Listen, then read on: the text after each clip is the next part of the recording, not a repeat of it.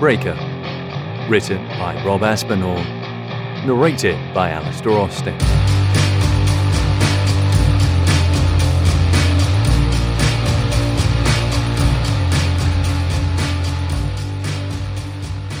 "13. We missed the first tram, but the second clips the back end of the Yaris. I hear a crunch of metal and smash of brake lights. The car shunts and spins 360. I wrestle back control and keep driving. I look in my mirrors. The cops are blocked off by the passing trams. We've got a couple of seconds before they get a fix on us again, so I skid left into a tight and tiny alley. It's lined with big, square industrial bins, blue and orange and overflowing. The alley leads straight into the heart of Chinatown. I guess this is as good a place as any, so I slam on the brakes, ram the gear lever into reverse, back the car up and to the right, fast, tight between two of the bins. I kill the lights and we wait. The kid dares to breathe again, removes his hand from his eyes. I look in the mirrors, hear the cry of the sirens, see the flashing lights blast past the mouth of the alley. The sirens fade into the distance, but the chopper is still in the area. I can hear the churn of its rotors bouncing off tightly packed brick buildings. I peer through the windscreen. The blinking red light of the chopper is drifting too, following the cops. "See," I say to the kid, "pigs do fly." He doesn't laugh. No one ever laughs. But that's not going to stop me doing the joke. "Get out," I say, squeezing myself through the doorframe. A cold breeze blows down the pitch-dark alley. It stinks of rotten food. As the kid gets out of the car, still a little shaken, I take hold of him by the arm. I grip him tight. He bleats in pain. "Just so you don't do a runner," I say. "It's for your own good." The kid shakes his head. I ignore him and march him fast out of the alley, left, then across the road and up a street. Chinatown is dead, but full of the smell of dim sum and noodles and fried pork and... Christ, I'm hungry. We stop outside Blessed Thai Massage, the place marked by a glowing white sign, with fancy gold lettering and a pretty young woman with pebbles on her back. The kid pulls a face. "A massage parlour?" "Show up and mind your head," I say, steering him through an open steel door, through a low-hanging doorway, down a set of wonky red steps. It's warm inside and smells of lilies, a small reception area with a walnut colour scheme. The faint sound of pipes and plucked strings. You know, Far East kind of stuff. The kind of thing the prison shrink used to try and get me into. Said it would calm me down, as if I was caving other cons' heads in because I was angry. I told him I'm not the one who starts things. I just specialise in ending them. The other guy has to swing first. And when you're in the nick, there's always some animal or other trying to shank you in the kidney, or bite you on the nose, bum you in the shower. Well, that's another story. Back to this one. I haven't been here in a while. I see they've spruced the place up. They've got a tropical fish tank and fake black leather armchairs to wait in. Folded white towels on a small arcing counter, but no one on reception. I push the kid along a dim, narrow corridor. There's a small office at the end behind a frosted door, then a room either side. Massage rooms 1 and 2. Room 1 is to the left. I try the door. There's an empty massage table and nothing else, so I turn the brass knob on the next door and push it open. Me and the kid stop in the doorway.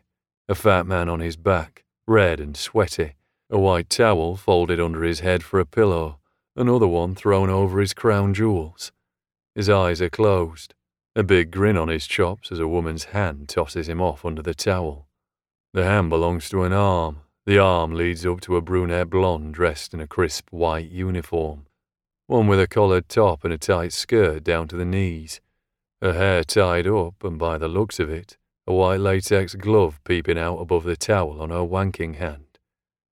She stares into space, bored, lazy puffs on a cigarette. Yep, it's the mother of my child. 14. I cough to get Mandy's attention. Sorry to interrupt the tender moment. She looks at me and sighs. "Never heard of knocking?" I shake my head in disgust. Cigs and happy endings. Couldn't even last a day. Mandy takes the cigarette out of her mouth. She blows a plume of it my way. "What am I supposed to do? Tell Mr. Chung no?" That's why these sad sacks come in here. Hey, the man on the table says, eyes open. Not you, sweetheart, Mandy says between drags. You just relax. The man closes his eyes, the smile returning to his face. Anyway, you can't talk, Mandy says. What have you done this time? Don't know what you're on about. Come on, Charlie. Why else are you here if not to hide out? She looks at my suit. I heard the sirens. You skip out on court again. I don't have a comeback. She's got me nailed. The truth comes out, she says. Mr. Pot and Kettle. That's where you're wrong, I say. Fucking did the right thing, didn't I? Mandy laughs, cig hanging from her lips. You, the right thing. It's true, I say. Do you mind? Mandy's client says, propping himself up on his elbows. I've paid good money for this. Sorry, love, Mandy says, speeding up the job, towel jerking up and down. This is sick, the kid says. Who's the young lad? Mandy asks. Long lost son. You've got enough of 'em. For the 1000th time, Mand, I don't sleep around. Mandy narrows her eyes at me as she brings the fat man to a climax. The kid turns his back and sticks his fingers in his ears. The guy on the table looks at me as he shoots his boots. The kid's right. This is sick. Mandy stubs out her cigarette and drops the latex glove in a bin. The guy pulls his crumpled office clothes on. Mandy dumps the towels in a wicker laundry bin in the corner. She rinses her hands, lights him a smoke, and he leaves. So what's up? She asks, resting her rear end against the massage table. You hear about that thing at the Renaissance Hotel? I ask. Yeah, it's been on the news. Why? I look at the kid. This is the witness, she asks. Saved his life, I say, surprised by the swell of pride I get in my chest. You knocked me out and kidnapped me, the kid says. I shrug. You say potato. So what happened? She asks. Better you don't know, I say. Is Chung around? Next door, Mandy says, leading us out of the room. She closes the door and hurries back down the corridor past reception.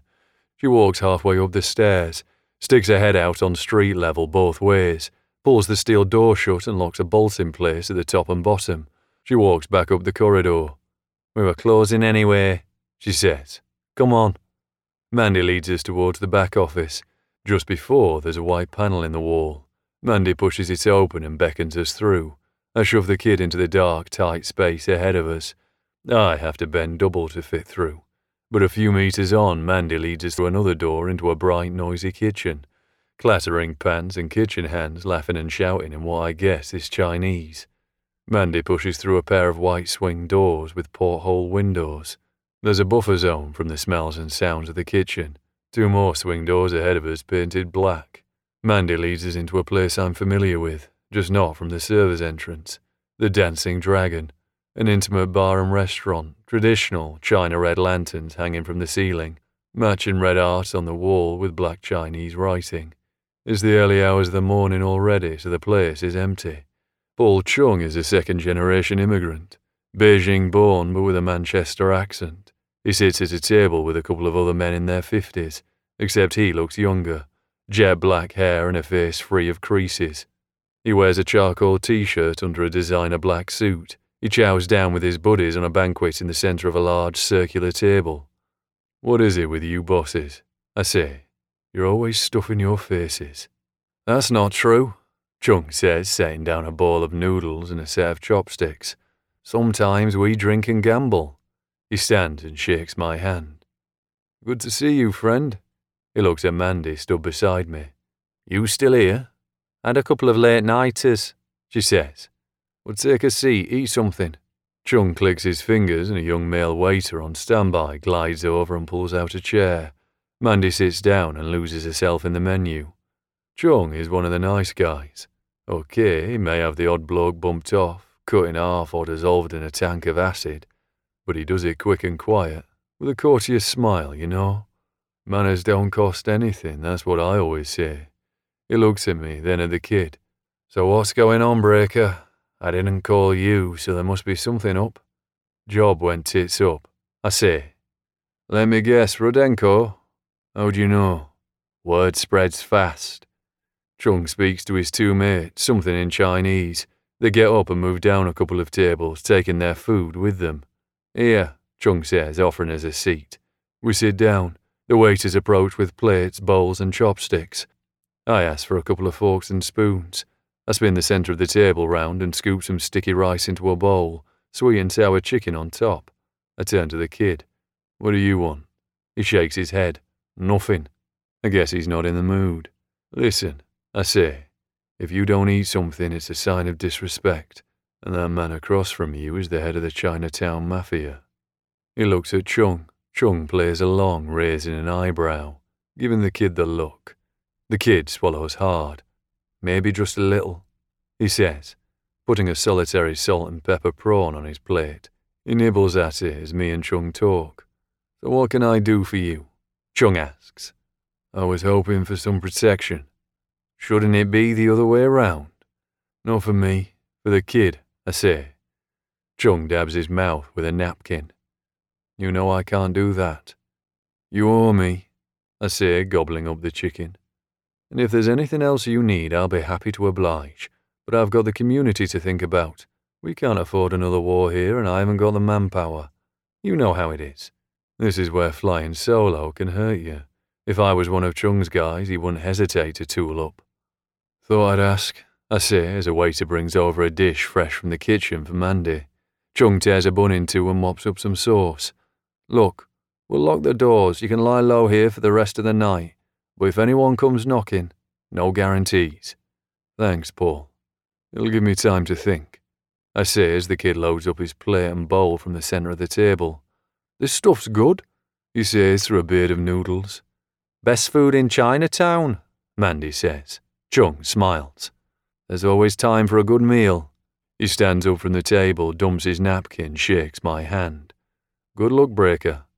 Chung shouts some instructions to the staff before leaving the restaurant with his pals. I should call my mum, the kid says. I say. You're not calling anyone. In fact, give me your phone. No, the kid says. I grab him by the front of his hoodie. Give it here. Charlie, Mandy says. Leave the poor lad alone. He's been through enough. I let the kid go. Why do I still let her tell me what to do? I've got to stop letting her boss me around. I pour out 3 glasses of water from a large glass jug. The staff come out of the kitchen, coats on, ready for home. They say good night and disappear, leaving only a few lights on in the restaurant. I push a glass over to the kid. There's one thing I don't get about you, I say. You're from the estates, right? You know how things work, why testify? The kid chews his food like he's thinking about it. It was the right thing to do? The right thing to do would have been to keep your trap shut. How bloody noble, Charlie, Mandy says, rolling her eyes. It would have been, I say. I bet the guy they shot was a lowlife anyway. I didn't say nothing at first, the kid says, but I couldn't sleep at night. I felt better after I agreed to do it. And how do you feel now? I ask. The kid puts down his fork, takes a drink, turns it back on me. Why did you do what you did? In the hotel? Truth is, I'm still trying to figure that one out. As I'm about to speak, his phone rings. He pulls it out of a jeans pocket. Don't answer it, I'm about to say. But too late. I snatch the phone off the kid before he can talk, put it on speaker, my free hand over the kid's mouth. Danny, a man says on the other end of the line. It's Detective Price. I tear my hand from the kid's mouth. You know him? I whisper. The head of the Witness Protection Unit, the kid says. Danny, are you there? What do you want? I ask. Who am I talking to? Price asks back. Never mind that, I say. What do you want? I check my watch. You've got 10 seconds to spit it. Is Danny there with you? Is he okay? 7 seconds. I'm here, the kid says. I'm safe. Where are you now? The detective asks. I'm asking the questions here. I say. Look, we just won the boy back safe. I take it you're the other man who broke into the hotel suite. I might be, I say, checking my watch again. Then I assume you mean no harm to Danny. What do you think, Sherlock? Well, I can take him off your hands for you. Give him the protection he needs. You're talking about a handover? Just me, Price says. There's a mole in my unit and half the force is in Rodenko's pocket. Yeah, I put him there, I say. Then you name the time and place, I'll come alone. I think fast. I look at the kid, he nods. Can't wait to get away from me. Well, I can't wait to get rid of him either. Okay, I say. Me is in 1 hour. There's a multi-story behind Portland Tower. I cut the detective off before he can say another word. I check my watch. I think we beat the clock. No doubt someone was tracing the call. Right, best eat up then, I say, scooping more chicken and rice into my bowl. Looks like you're off the hook. 15. A trio of black BMW 5 Series saloons cruised nose to tail through the streets of Manchester. Isn't this overkill? Freddie asked, wedged in the passenger seat of the lead car. He picked at a white dressing over his recently reset nose. It's only one guy. Rodenko snorted from the back. The same one guy who busted you up without taking his coat off. Caught me by surprise, that's all. Yeah, sure, Tony, the driver said, his face illuminated by a neon blue dash. Freddie glared at Tony. Tony shut up fast. You didn't know him in the wild old days, Rodenko said. There is a reason I hire him. Ah, he's all reputation, Frogger said, sitting to the right of Rodenko in the back seat. A thick bandage wrapped around his left hand. Why don't we just do a drive-by, Tony said. Find the arsehole and put a bullet in him. The same for the kid. Because a bullet's too good, Rodenko said, squeezing the handle of the baseball bat in his lap. Sounds like a plan to me, said Frogger, just as his phone lit up with a jaunty tune in his jacket pocket. He took the call. Okay, got it, Frogger said, coming off the phone. The word is he's in Chinatown. Which part? Rodenko asked. Dunno, but that's the word. Rodenko leaned forward in his seat. Chinatown, Tony. Tony indicated left and pulled a sharp U-turn. As the lead BMW span onto the opposite side of the road, the other two cars followed, supercharged engines accelerating as one. Inside the lead car, Freddie slipped a pair of brass knuckle dusters on each ogre-like hand. He laughed to himself. I'm really going to enjoy this. 16. I stand with Mandy inside the massage parlor reception. She pulls on a silver puffer jacket with a fake fur hood. She has a key to the steel doors in hand. I look at her face, eyes lit a turquoise blue by the fish tank. What? She says. Something on my face? Once I get the kid safe, I'm going to have to leave. And, Mandy says. I grab her and plant one on her lips, like kissing a dead shark. I let her go. She pulls her face. What was that for? Just checking something, I say. Well, here, she says, grabbing the last remaining mint from a bowl and handing it over. You need it more than me. I suck on the mint. Wait a few minutes before we leave, I say. We're going right, so you go left. She nods. What do I tell Cassie? Tell her. I don't know. Tell her I'm trying. Mandy lifts her eyebrows to the ceiling. I push the kid up the steps and pull the steel door open. I look around. It's cold. My breath fogs the air. No sign of cops. The whole town bright with neon signs, but low on people. I give Mandy the thumbs up and we split. Walk natural, but keep your head low, I say as me and the kid move along the street. We've got a 5-minute walk ahead of us, out of Chinatown, across Portland Street, to a multi-story car park tucked away behind an office tower. Somewhere the searchlights and thermal imaging won't find us. I keep a discreet hand on the kid's elbow as we pass a strip club. It's quiet in the early hours. So quiet, I hear the faint buzz from the horizontal pink neon sign outside. 2 sumo-shaped bouncers stand on the door. They look tired. We're just heading past the main square in Chinatown when I hear squealing tires and the sound of V6 engines. As we cross the road, I see bright headlights converging on us. From the left, the right, 3 BMW saloons screeching to a halt. The doors fly open and big guys in dark jackets and hoodies jump out. Freddie and Frogger too. Bollocks, I say, stopping the kid in his tracks. Run. I turn and push along into a sprint. We double back, Rudenko's men catching up, pumped up, tooled up. The only place I see open is the strip club. The bouncers are already shitting their black pants, shutting the doors. I run full pelt and shoulder barge my way in before they can lock us out. I force my way through, the bouncers try and push me back. I nut one of them hard and grab an empty beer bottle left on a ledge. I smash it over the other bouncer's head. It buys me a second to drag the kid in behind me.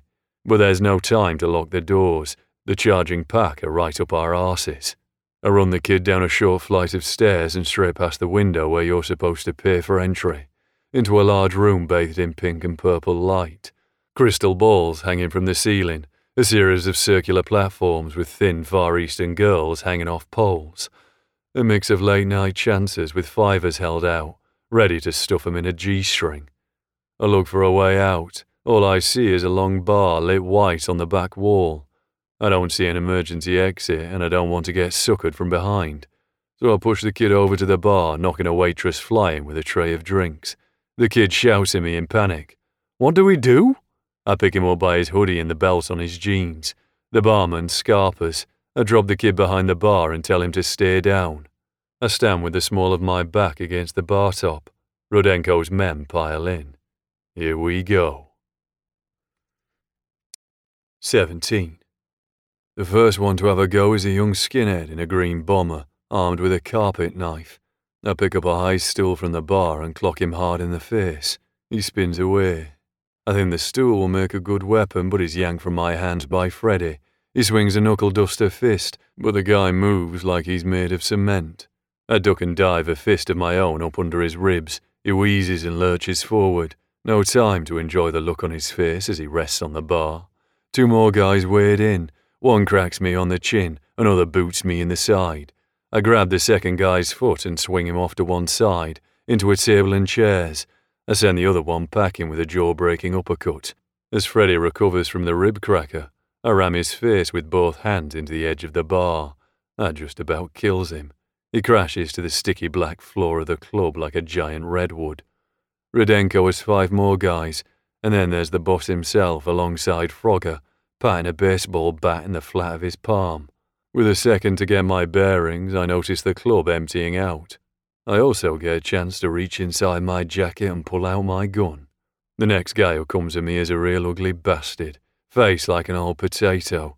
I do his wife a favour and shoot him in the chest, point blank. Fuck you and good night. I try and remember how many shots I have left. Doesn't matter. A big burly character wrestles me for control. The clip blasts out into the floor. I drop the empty gun as the guy gets me in a headlock, squeezes the bloody air out of me. "Hold him still," Frogger says, pulling out a pistol of his own, no silencer, lining up square between my eyes. As he's about to pull that trigger, I hear a heavy glass thunk. Frogger goes starry-eyed and drops to the floor. His pistol spills away under a gap at the base of the bar. I look up and see the kid, holding a big magnum of champagne. Still in the grip of the big guy behind, I hold out my hands. The kid throws the bottle. I catch it by the neck and swing it over my shoulder. The heavy end smashes in my hands over the big guy's head. He drops off me, covered in blood, bubbles and broken glass. Right, that's it. I'm officially pissed off. The remaining 3 goons surround me. One with a metal bar, I make light work of him. A thundering right hook, a snap of an arm, a headbutt in an eye and a hand on that metal bar. I pull the owner towards me and crack him with the point of an elbow. I pick him up and drop him on his back on the edge of a dancing platform. I take a breather and look around. The music still beating and spotlights spinning, but the whole club empty except for a floor full of bodies. I turn and see Rudenko. He's got his bat, but he hasn't got the balls to use it. The cocky bastard should have brought a gun, not a lump of wood. He backs up as I walk towards him. I feel a presence behind me, a giant one. I look over my shoulder. Freddy is on his feet again, lumbering forward. I pick up a wooden chair and smash it against the nearest dancing platform. The chair falls to pieces but leaves me with a broken leg in hand, the end of it sharp and splintered. A turn as Freddy lunges. I ram the sharp end into his guts. He staggers back, the chair legs sticking out of him, blood spilling all over the floor. I turn and see Rudenko disappearing through the main entrance. The kid cowers half down behind the bar. I call him over. For once, he doesn't argue. He hops over the bar top and picks his way through the bodies. He runs behind me as we pass the pier window and up the stairs. The bouncers are halfway up the street with everyone else from the strip club, girls included, grabbing onto their naked knockers and shivering in the cold. I see Rudenko running in the opposite direction. I give chase, but he makes it to one of the abandoned BMWs before I can catch him. He steps on the accelerator, all the doors to the Beamer still wide open. He swings his own door shut and pulls the car around me, revving hard up the road and almost mowing down the people in the street. I think about that scumbag Frogger lying limp in the strip club. I could return right now and finish him off. Finish 'em all off. Or chase Rudenko and ram him off the road. Set fire to the car and watch him burn. I feel the old breaker wanting to bust out to the surface. I take a deep breath and push him back down. I do this for the money now, not for the fun. Besides, there's no time for all that shit. I've got a witness to hand over to Detective Price. I tell the kid to get into one of the cars. I throw the rear doors shut and climb behind the wheel. The daft bastards left the keys in the ignition and the engine running. I slam my door closed and tell the kid to belt up. Won't be long until the cops are on the scene, so I reverse the car at speed and spin it around. I drive the wrong way down the one-way system and force an oncoming taxi to swerve to the side of the road. I pull out across Portland Street and down a couple of side roads. We enter a concrete multi-story. I stop and grab a ticket. A yellow barrier rises. I take the ramp up a couple of floors, tires squealing at speed. Sure enough, I see a shadowy figure at the far end, standing next to a car, the headlights dipped. I roll the Beamer slow towards him. As we get closer, I see the car's a grey Mondeo, the pool car kind detectives drive around in. I bring the BMW to a stop a good 20 yards away. I leave the headlights on him. He blinks into the light. I recognize him from the reception of the Renaissance Hotel.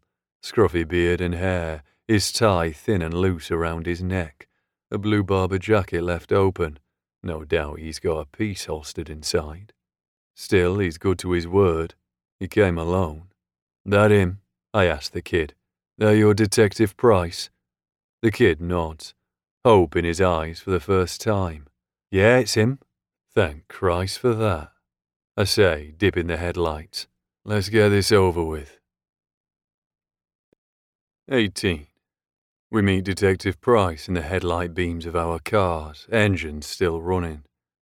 You okay, Danny? The detective asked the kid. Think so, yeah? Then come on, Price says. Let's get you somewhere safe. The kid steps forward. I pull him back by the shoulder. 1 second, I say, talking to the detective. I want guarantees. Price seems edgy. He keeps tapping his foot. Come on, you know I can't do that, he says, taking out a cigarette and lighting it. I want to know the bastards in blue aren't going to be up my arse, I say. He blows smoke out of his nostrils and laughs. I'm not the chief constable and you're a kidnapper, not to mention a cop killer. I didn't kill anyone. You think they give a shit? Price says. He takes another drag. Look, I'm not going to arrest you. Damn right you're not. But I can't promise another cop won't, Price continues. If I were you, I'd hand over the kid right now and get out of here. If you want the cop killer, I left him sparked out on the floor of a strip joint in Chinatown. Big pink sign, you can't miss it. My job is to protect my witness, not to round up Russian scum. I hesitate a moment, hand stopping the kid from walking. There's an awkward silence. I look Price in the eye. He looks straight at me and smokes. He knows he's said too much. Look, what are you waiting for? The kid says, getting impatient. Detective Price is witness protection. Let me go. I want to go. Shut up and wait here, I tell him. I approach the detective. I want to test something, a theory forming in my mind. Price tenses up, a hand straying up the zip of his jacket. He wants to reach for his gun. As I get close, he drops the cig and goes for it. I snatch his hand out, empty. I twist his fingers and plant him against the driver door of the car. I take out his service weapon, empty the clip and toss the piece away. I reach inside his jacket pocket and find a phone. It's locked, just a bunch of dots. I twist harder on the hand. He cries out in pain. The kid walks over. "What the fuck are you doing? Let him go." "I'll let you go in a minute, right off the roof of this car park." The kid shuts his trap, but he kicks out at the front bumper of the Mondeo. "How do I get into your phone?" I ask Price.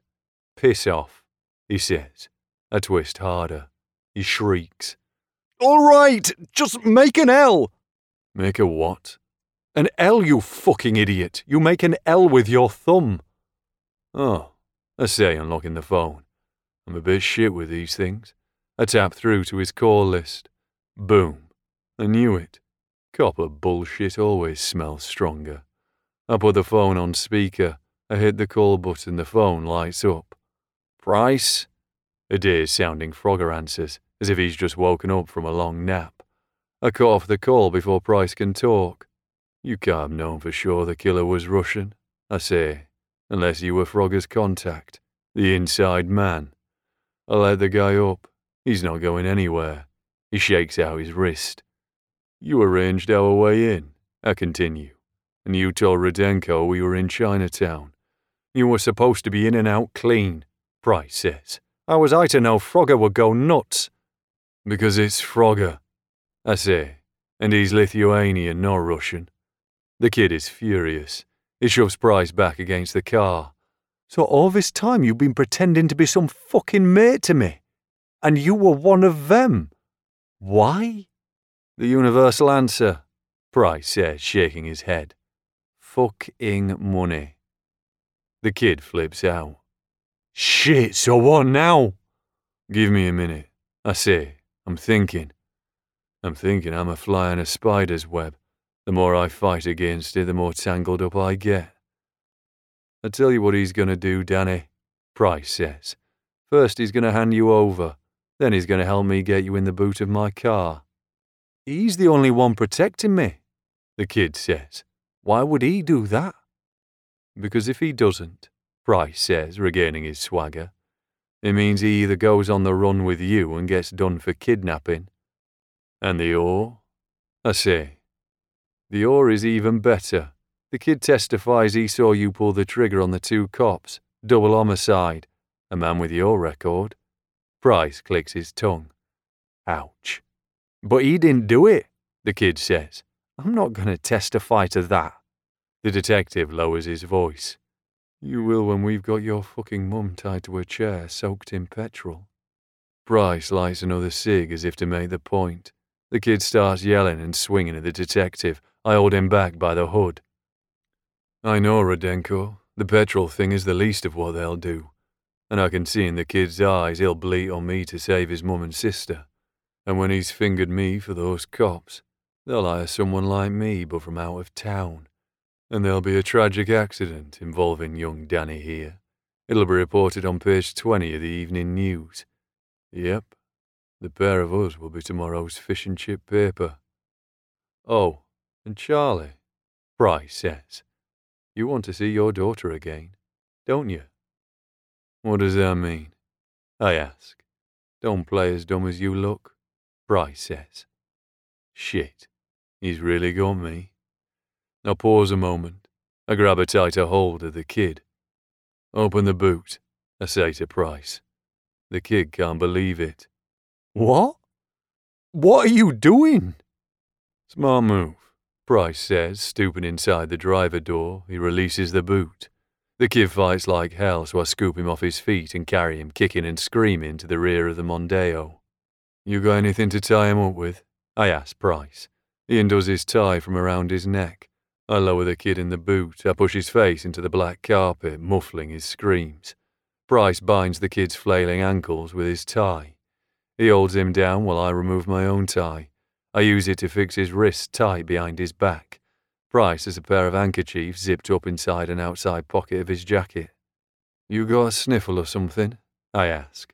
"Comes in handy at crime scenes," he says, tossing me one of the hankies. As he scrunches one up into a ball, I twist the other long and thin. Price forces his handkerchief inside the kid's mouth. He holds it there while I tie mine around the back of the lad's skinny neck. I make sure it's fixed secure. The kid looks up at me, big eyes full of tears and terror. I shrug at him. Sorry, kid. If there was any other way. Detective Price slams the boot shut. He extends a hand. No hard feelings. I leave him hanging. Price climbs behind the wheel of the Mondeo. He rolls past me as I walk back to my car. He winds down his window. I'll square things with Rodenko. Try and throw my colleagues off your scent. It makes me sick, but I thank him. I have to keep the Rodenko mob sweet from now on. Price winds up his window and accelerates out of the car park. I'm not far behind, heading out of town fast, taking a lesser-travelled route out of this shit where the pigs aren't checking. I see the chopper hovering in the distance, travelling in the opposite direction. There's no way I can go home, so I decide to head for the airport. Catch an early morning flight. I'm smart enough to always keep my passport on me. You never know when you're going to have to skip the country for a while.